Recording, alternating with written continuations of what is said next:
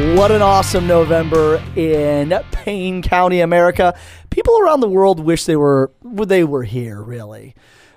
People in Tulsa, I go to Tulsa, Oklahoma City, Dallas, out raising money, and they're like, Payne County sounds awesome. I was like, y'all should come here on vacation. Every day. I'm surprised there's not enough VRBOs or whatever those little hostels or something like BBDs? that. BBDs? No, I'm just kidding. Brookside by Days? Oh. Belle Biv DeVoe? Oh, yeah. Now you know.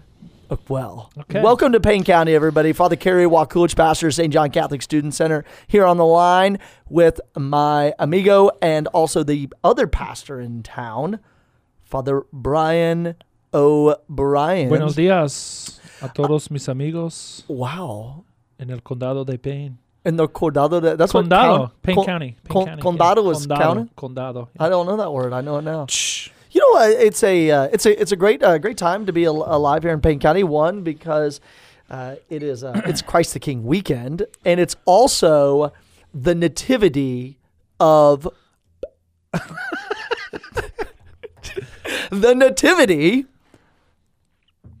Brian O'Brien. Wow. Did you expect the word nativity ever to be used before I your didn't. name? Usually you just hear that only associated with John the Baptist and Jesus. and our Lord and Mary. Okay. And now you. Wow.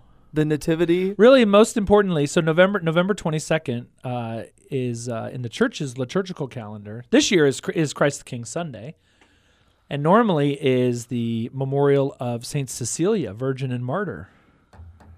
So that's pretty cool. Is it really? Yep. Most people in the United States, however, associate it with the day that John F. Kennedy got shot. November 22nd, 1963. Was he really? But I was born on November 22nd, 1975. Thus redeeming the day for all humanity. No, I'm just kidding. What? Yeah. I didn't realize Kennedy was killed on November 22nd. Christ the King? 1963. No, I mean, it wasn't. Christ the King moves. Oh. Christ the King's Ooh. not always on the 22nd, but sometimes.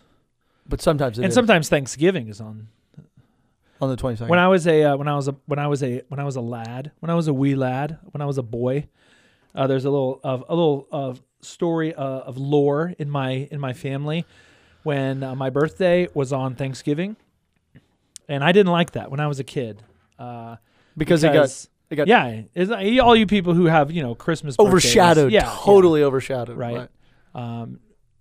And so I made like sort of an announcement at Christmas or Thanksgiving dinner. Okay. That I hate it when my birthday's on Thanksgiving because Mom's always in a bad mood and the turkey's always dry. And depends on who you ask in the family, but rumor was that it made my mom cry. Well, who in the family does your dad say you made your mother cry? Now go to your room I don't on know your if my dad birthday? would say that. I think my brother Andy, who historically Andy and I have had a not anymore, but when we were boys, I would call our relationship adversarial. The stories, times, despite sharing a room.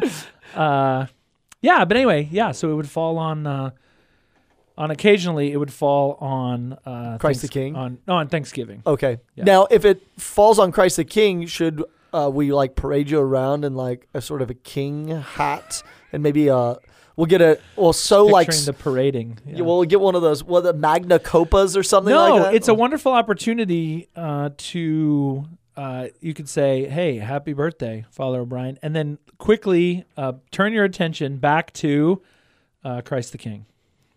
Okay. And the beautiful readings of the Mass. Yes. Or Saint Cecilia. Shoot. That's a great... Saint Cecilia.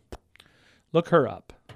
There's a fantastic group of saints. Like the That'll blow first you away. 2 weeks of November are jam-packed. The saints, I mean, the other day, what did we had like Leo the 13th, Leo. Martin of Tours. I mean, come Martin de on. Porres. Yeah. St. John Lateran, he was awesome. On that day, I'm just kidding. I started my homily with Happy Feast of St. John Lateran. St. John Lateran, pray for us.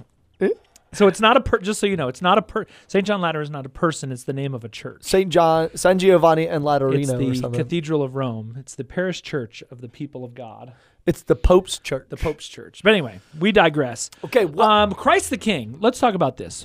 I have a special place in my heart for Christ the King. One, because it was my first assignment as a priest, was Christ the King Catholic Church, Tulsa, Oklahoma, 1520 South Rockford.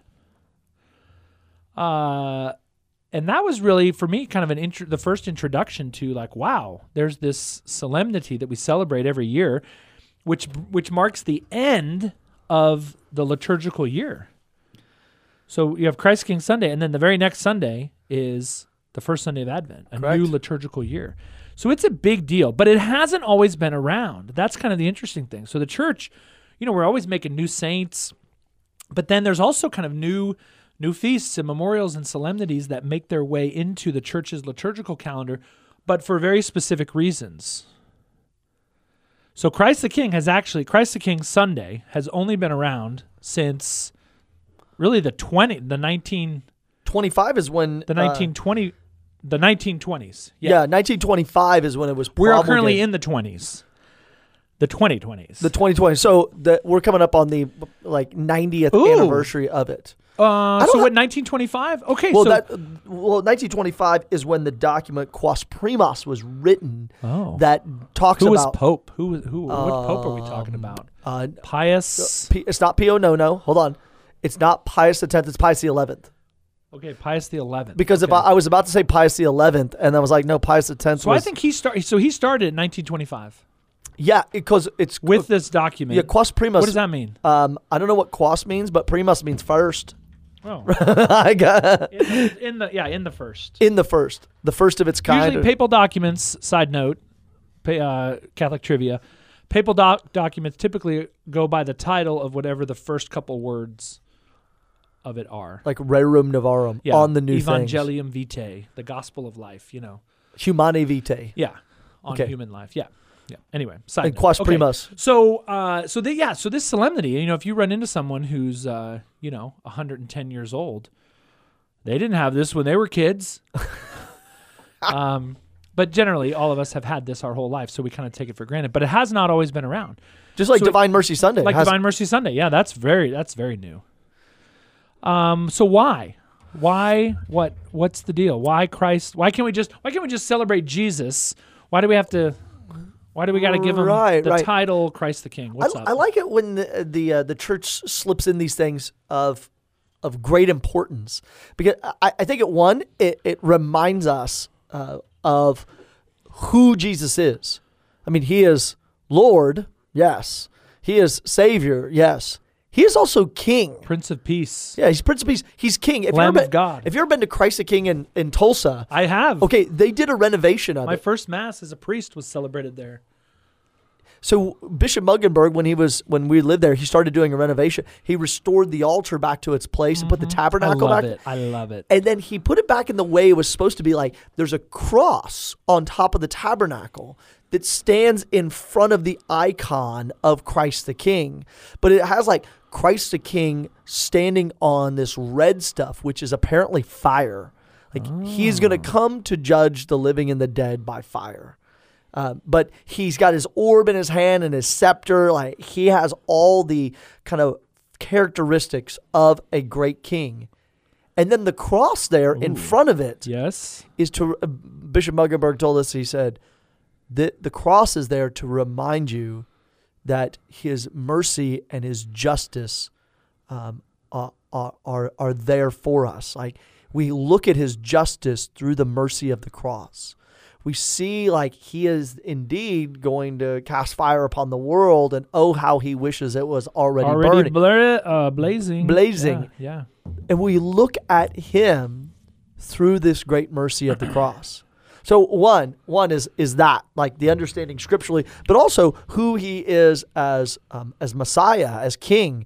That when, like for example, at the beginning of the Gospel of Matthew, it goes through the genealogy, which no one likes to read the genealogy. I think during Christmas time, This person begat that person. Yeah. There's all those names, and people like every person who reads is like, okay, I just have to make sure if I mispronounce the first name, I get the second name mispronounced too. The same one. Jehoiakim, Josaphat.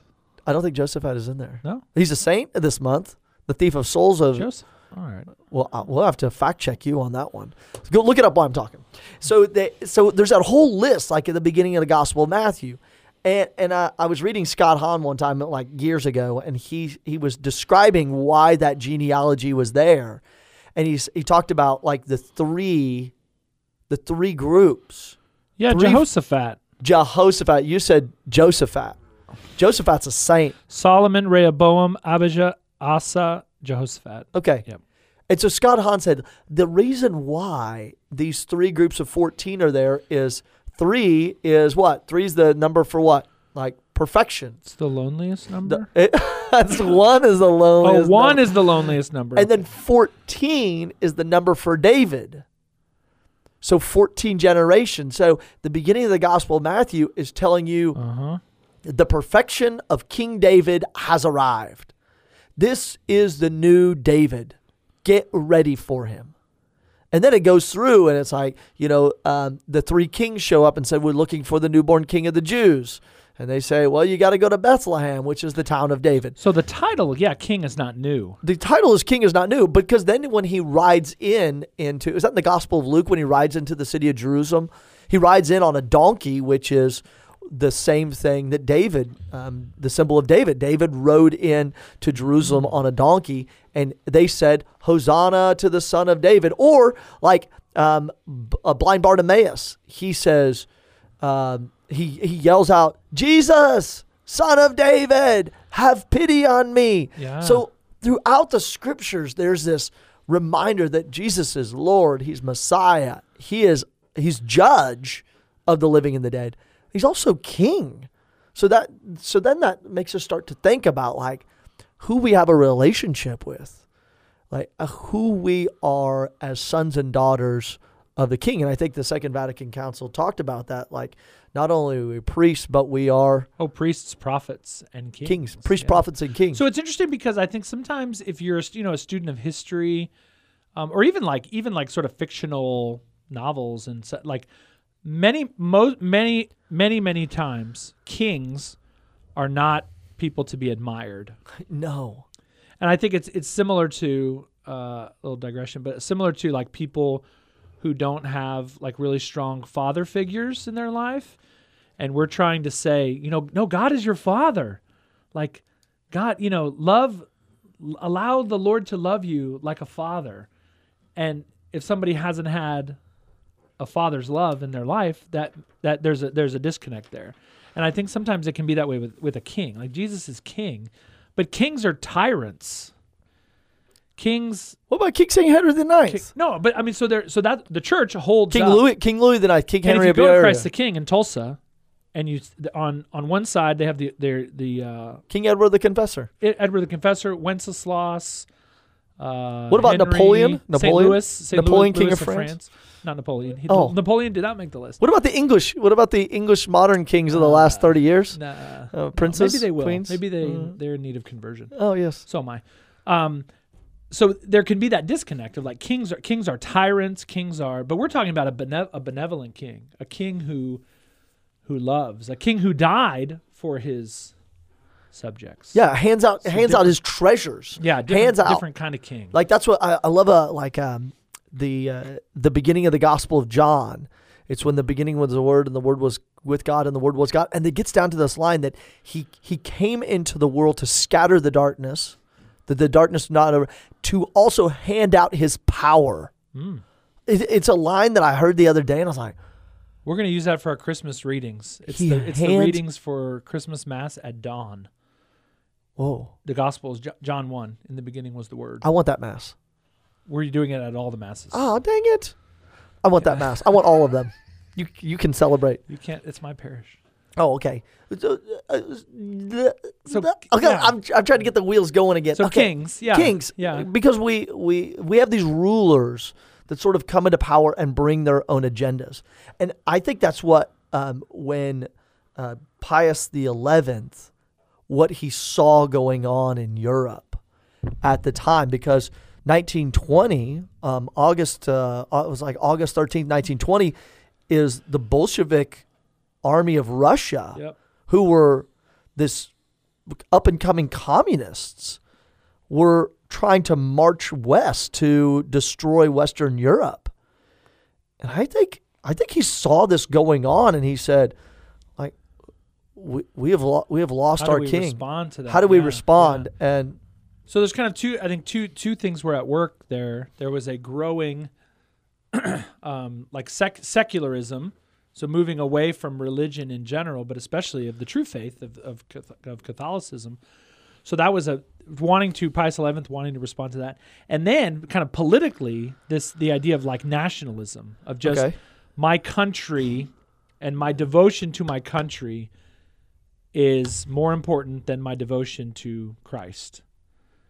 That politics, I mean, this is where it becomes very relevant to our times, right? I've been preaching over the last month that politics will not save us, right? Whatever politician you like, whatever party you belong to, like that's one piece of who you are, but it is not the defining piece.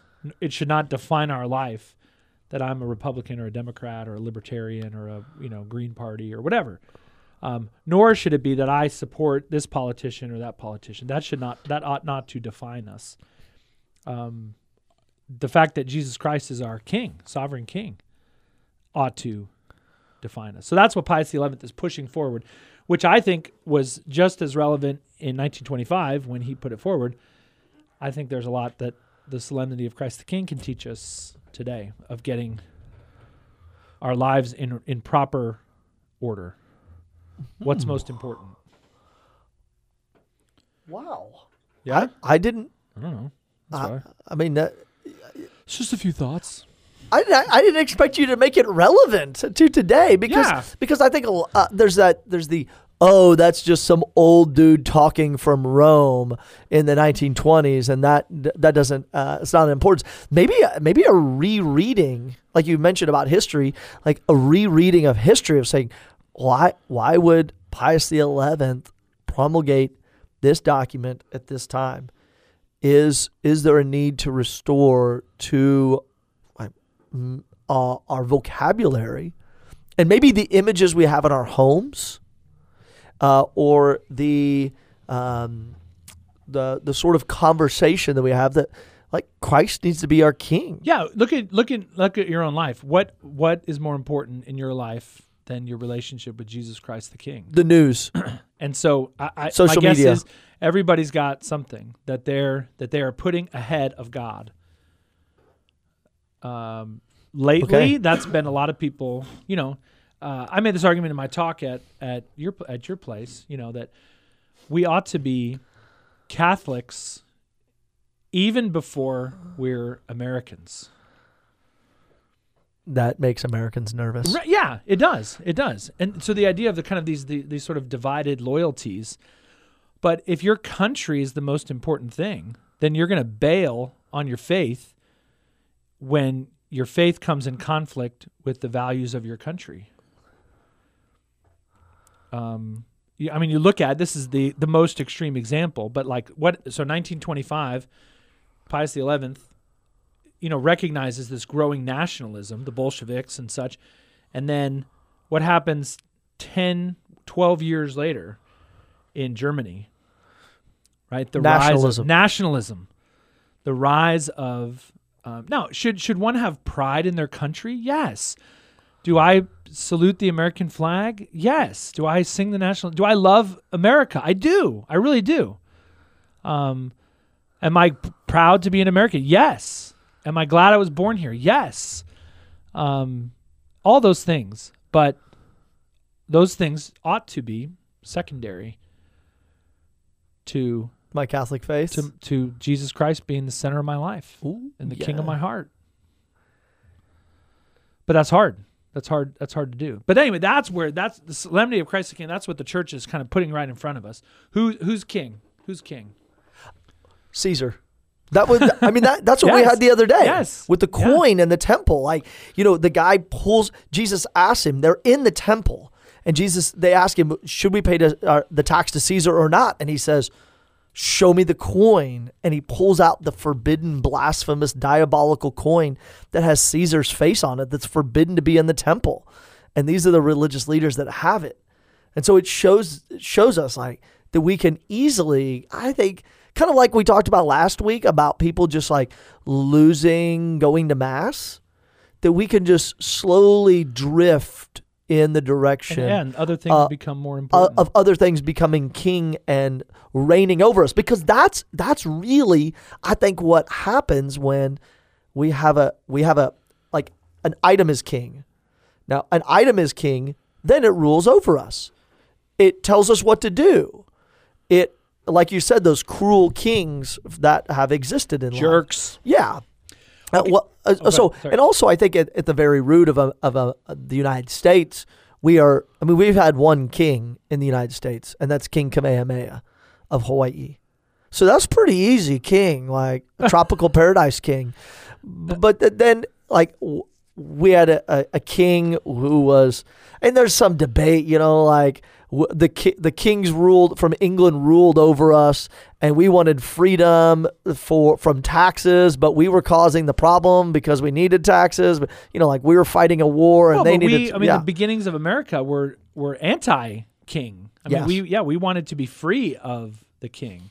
And so then you look at, this gets all constitutional, but you look at like the way the founders set up like the three branches of government. It was so that there would not be, and the arguments can be made. I remember learning about this in college. Like arguments can be made that like the executive branch, the president, is actually the weakest.